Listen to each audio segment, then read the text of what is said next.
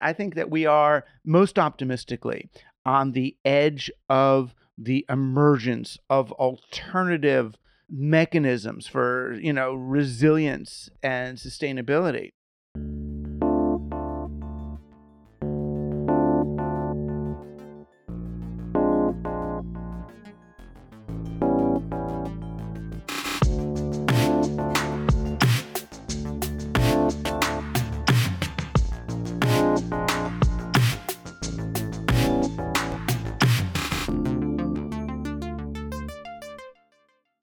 Hello, welcome to On the Edge, a podcast about making unexpected connections everywhere and anywhere. My name is Roland Harwood, and in each episode we talk with somebody who's making sense of our increasingly connected world. In this episode, I enjoyed a wide-ranging conversation with Douglas Rushkoff, who's an author, academic, and documentarian who studies human autonomy in a digital age, and said to be one of the world's 10 most influential academics by MIT. He's also host of the Team Human podcast and author of the best-selling book Team Human and many other books on media, technology, and culture. In this conversation, we talked about the need to make choices that build a future that bridges the inherently polarizing nature of our connected world. We also talked about more distributed ways of organizing to be effective, and the fact that we are on the edge of nothing less than the end of civilization right now, and what we should do about it. So I started out by asking him why on the back of his Team Human book, there are only 3 words, namely find the others.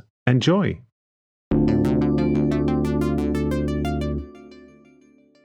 And I thought the back of the book is valuable real estate for social propaganda. So if someone's sitting on the tube or the subway reading the book, what the other people will see is find the others. So yeah, my question was, once we found the others, what should we do next? Oh, love them, play with them.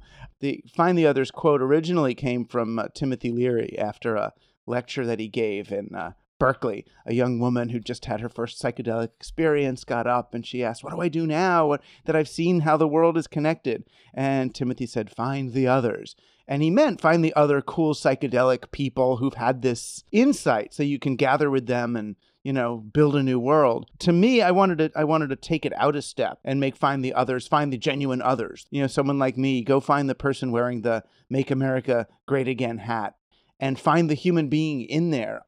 Oh, the people unlike you rather than the people like you. Yeah, the others.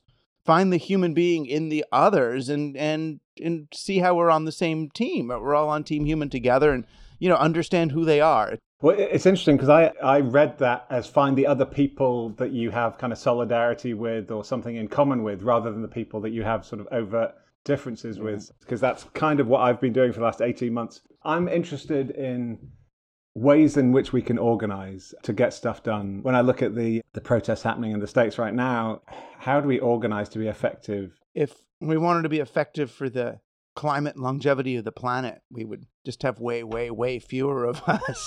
And, by my nature, I'm something of an anarcho-syndicalist. Sorry, can you define that for us? Yeah, I mean, it's funny. I didn't know what it was until I was giving a talk in Germany. In theory, what they were arguing for was the great majority of business to be done on the level of cottage industry. All these small cottage industries are networked together and trading amongst each other. So between that and the concept of subsidiarity, that nothing needs to grow bigger than it should. It's an understanding of business where no business grows larger than it needs to in order to conduct its business. Is that a winding back of globalization to a kind of a previous era? Well, it's a winding up of business and value creation and exchange back up to the level that it was at before globalization shut down commerce and business. It's reestablishing the circulatory system of the economy rather than this trickle-down nonsense that we're kind of living in. This monopolization of exchange. We're not even allowed to exchange between each other without borrowing money at interest from a central treasury. It's not just taxation at this point. It's the whole notion of sending people out into the COVID world to support the economy is not to support the exchange of goods. It's to support bankers who need the economy to grow in order for them to be able to siphon off value from working class people. I feel like the economic foundations of whatever system we're talking about may need to be the fundamental ones. So when I think about what kind of community to build, it's something that's way more local in spirit, where 80 or 85% of what the community consumes comes from itself or within a few miles, 50 miles of itself. And then the things like iPhones, maybe those come from far away. What do we do, though, to organize them? I mean, in terms of creating organizational groups, we take our 80 or 120 people and actually just do the fucking thing, just do it and then model a behavior and an approach and let other people copy or whatever, what works for them from that, rather than 80 or 120 people figuring out what everybody should do. Yeah, no, I totally relate to that. There were two things that I jotted down towards the end of your book. Embracing ambiguity is our superpower. That's how we learn. And the other is the future is less a noun than a verb. It's a thing that we do. Yeah, there's definitely that kind of analysis paralysis that it's easy to slip into to try and figure stuff out, but then you don't actually do anything. You don't learn by doing. And so yeah. I mean, the future is a verb thing is more to avoid all this scenario planning that people are doing, that most businesses look at the future as this fixed thing, and the best we can do is prepare for it. So we're going to build a bunker because this is going to happen, or we're going to buy guns because that's going to happen, rather than saying, oh, look, if we do this now, that bad thing will happen. So let's do this other thing now and make a different thing happen. And people look at that now as if it's magic, as if that's magical, superstitious thinking. The actions you take will change. You can change the future, and it's not magical. It's so normal, but it's partly because of business and the value of prediction to business. They want to know what's going to happen so they can speculate on it or bet on the most likely outcome and then do everything to fulfill that. If all bets are on apocalypse now, then that's the one we're going to get. Well, yeah. What do you think we're on the edge of right now? Looking around you, do you hold on to hope? Oh, it seems pretty clear we're on the edge of the end of this civilization. And it's heavy, right? The ends of civilizations don't necessarily mean everybody just dies, but transitions they're difficult. But yeah, I think we're on the edge of something serious. The bigger question is how soft a landing can we create? How many resilient alternative structures can we put together to help absorb the needs that will no longer be met by civilization as we know it? So I look at something like education and I'll realize, okay, if the school systems stop working and college stops working and because the business model doesn't work and we can't really afford 4 years of liberal arts development for our entire population anymore, what replaces that? And then I start looking back to retrieving medieval mechanisms, the guilds and apprentices. And I was just talking with a baker I know in Vermont. She can't find someone who's going to commit to actually learning how to bake the bread with her.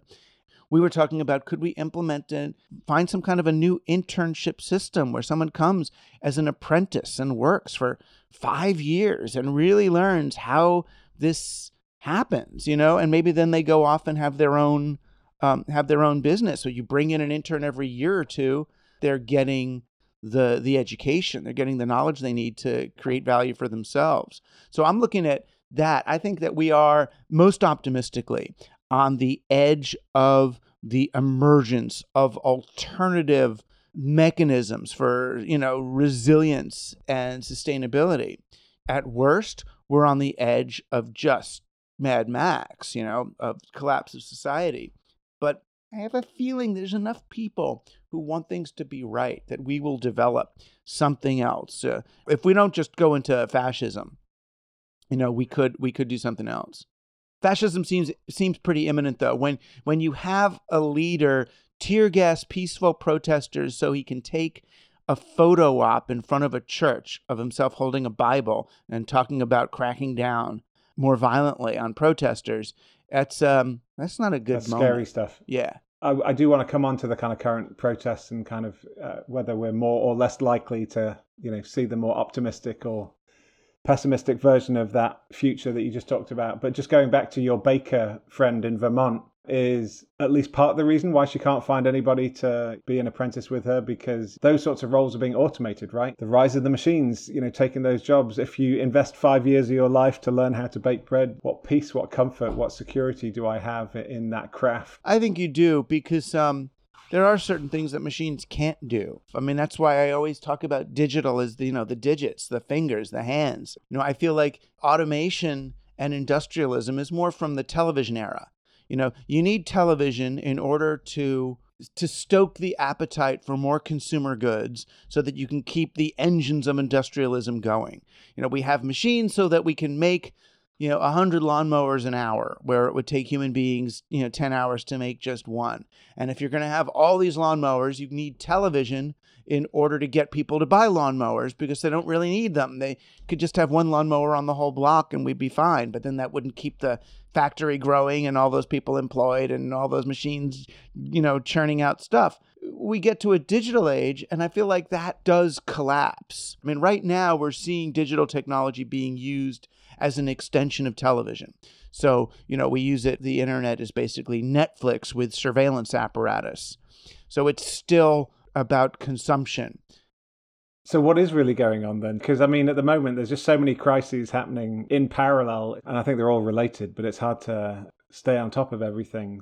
I stopped tweeting when the riots started, really, because I felt like it was more respectful to be silent and to give voice to others, rather than to be there as another educated white intellectual tweeting his thoughts. It just seemed like, oh, please. But yesterday, some people were tweeting, Rushkoff, how dare you stay silent when this is happening?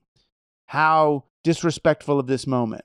To think that we're not allowed to sit for a moment, to meditate for a day or two on what to say is odd. I didn't know what to say and stayed silent for a couple of days. But then I did see other people talking about, if you're staying silent, then, that's the problem, because this is, bad things happen when, people don't shout it out or call it out. And so I've said a few things, but I don't really know what I can add into the mix. No, I honestly think the best we can do is amplify the voices of those who are not being heard.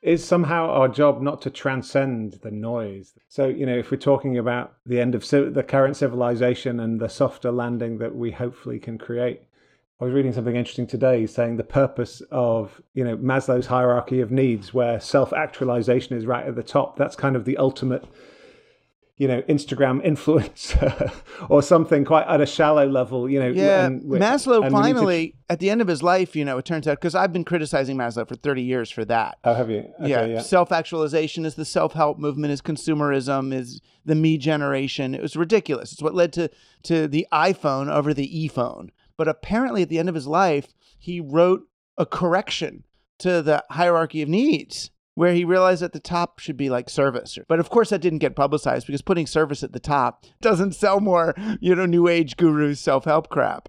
So who or what are you in service of these days, Douglas, would you say?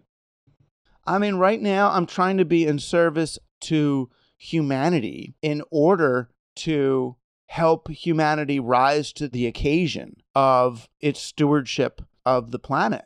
We and our civilization touches everything now. And it's like, you break it, you bought it. Our job is to help maintain the lower temperature of the planet. That's what life does. Life maintains an environment that's capable or suitable for life itself. That's what Gaia has been doing since Gaia's been here. We're alive, and then, okay, now we got to maintain the climate so that we can stay alive here. If there were no life on this planet, life could not start on this planet at this point. It's just too hot. So, Team Human, I'm not saying that purpose of Team Human was to launch an environmental movement, but it's to engender team spirit among people, to help human beings come to the understanding and experience of being human as a team sport, as a connected thing, to rehabilitate capacity for rapport, because without rapport, we cannot realize our collective nervous system. I don't know what your experience of lockdown has been, but there's been something about the physical isolation that seems to have prompted more connection. We've been in isolation, since around 2001, when we decided to really make these devices into always-on surveillance technology, and really to build an internet that is an addictive, isolating, atomizing thing so that we can control people. We've been in isolation. We've been in a kind of subtle lockdown for the last 10 years. The beauty of this lockdown is it helps us see just how locked down we are. It helps us see these tools as, even though they're allowing us to talk right now, we understand, oh my gosh, this is a really atomized way of life that's been developed for us by these companies. Sometimes if you have an ache of a certain kind, or you're doing something like you're holding your jaw too tense, sometimes if you more actively hold it tense, it gives you the ability to let go of it. So you can see, oh, I see, I'm holding my arm in this way. And if you push further, then it allows you to let go. And I feel like that's sort of what could be going on here, that now that we are doubling down on all of these atomizing technologies, we can see, oh, wow, look at this. I really am actively isolating. I'm actively alienated, that it helps us see the role of these platforms. This is really kind of nuts, isn't it? The way that we get so triggered and amplified. And I think a lot of people are willing to say, this actually doesn't look like reality to me anymore. That there's other people and they don't really hate me, and this is not an accurate picture of the world. I don't know if you've read Rutger Bregman's new book, Humankind. He's trying to make the argument that, we're fundamentally good people at heart, but if we fed this cynical narrative, then it becomes a self-fulfilling prophecy. And I argued that in Team Human. I know you do. And I read both of your books in parallel, actually. And so there were lots of parallels. Because it goes back to the prisoner's dilemma experiments that they did. And John Nash at Rand did the prisoner's dilemma experiments, and they always failed. They did them with the secretaries there. And the secretaries always chose the collaborative option. And then finally, so when they couldn't explain that, so Nash finally said, oh, well, that's because they're women. Years later, he totally disagreed with the prisoner's dilemma experiments. They were asking him, well, but you believed them at the time. And he said, yeah, I was a paranoid schizophrenic. Of course, I was going to believe in, the people's worst nature. But yeah, people time and time again, they always defy the zero-sum logic, and they always do the thing that's best for everybody. So why do we build a society around the presumption of so-called, Thatcher, Hayekian, enlightened self-interest when it's not how human beings behave? If we do it enough, I bet we could flip it. So then what is civilization? Civilization then, as we define it now, is the retraining of the human psyche to no longer default to the philanthropic or generous action, but to default to the selfish, cortisol-driven, fear-based one. And if you do it enough, you raise people with enough of that media and technology around them with that underlying presumption in every algorithm we face, humanity will go in that direction. We can be taught. It's back to that song from South Pacific, you've got to be carefully taught. He was arguing in there that prejudice is not a natural state, that prejudice has to be ingrained into you. The parallels between Nash citing his belief in the prisoner's dilemma to his paranoid schizophrenia and some of the conspiracy theories and cortisol-driven paranoia that exists now, especially on social media. How do we get past that? As far as I'm concerned, it's just learning rapport. Make eye contact with people. Sit with people in real life. Breathe together. Conspire. Literally, conspire means to breathe together. Conspire. If you breathe together with other people, the painstakingly evolved mechanisms for social cohesion and empathy are activated. if you can't breathe together, if you're engaging with other people through these devices the way we do, not just during pandemics, you don't establish rapport. These devices are utilitarian. These are part of capitalism. These are devices that teach us how to extract value from other people and to see other people in terms of their utility value rather than their intrinsic value as living beings. So yeah, spend time in real places with other people having fun is the surest path. I learned recently the etymology of the word intelligence apparently means to gather between, maybe not between people, but certainly between ideas or little chunks of knowledge. I thought that was nice. But yeah, to conspire, I didn't know the etymology of that word until I read your book. But what's the one question that I haven't asked you that I should have asked you to end this discussion? It's interesting. I mean, I guess I'm wondering what happens after America. America has been kind of the most powerful and influential country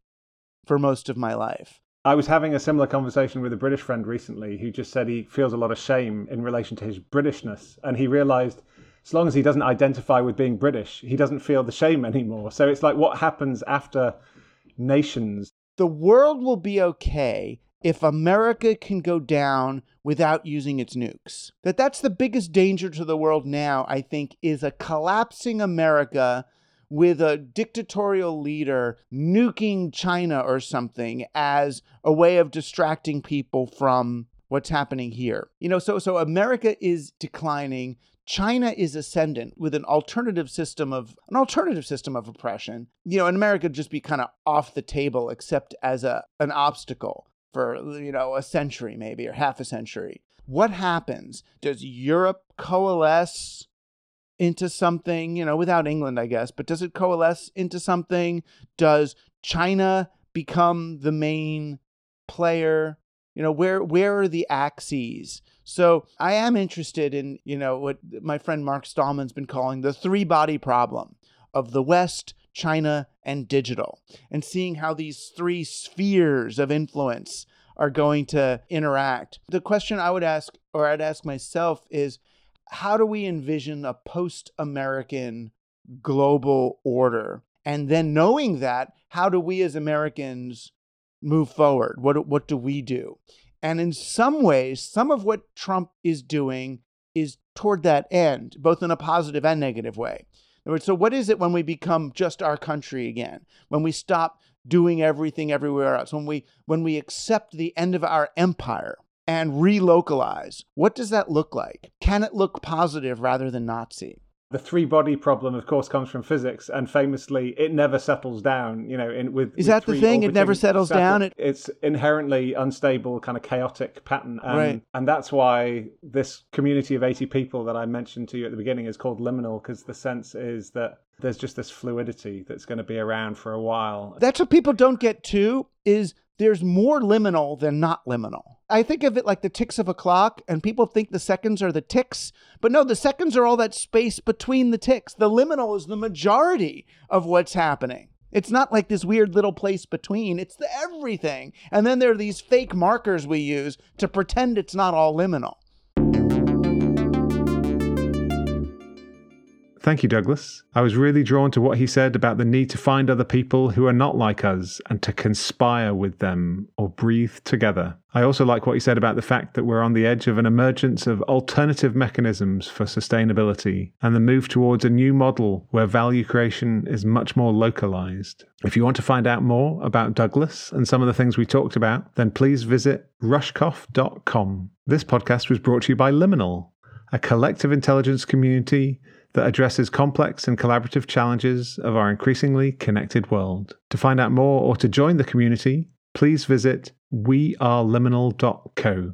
Before we go, please can I ask that you share this podcast with others who you think might like it as well? Thanks again for listening. Until next time, keep on finding the others and connecting people and ideas. If you do, you never know what might happen. Thank you and goodbye.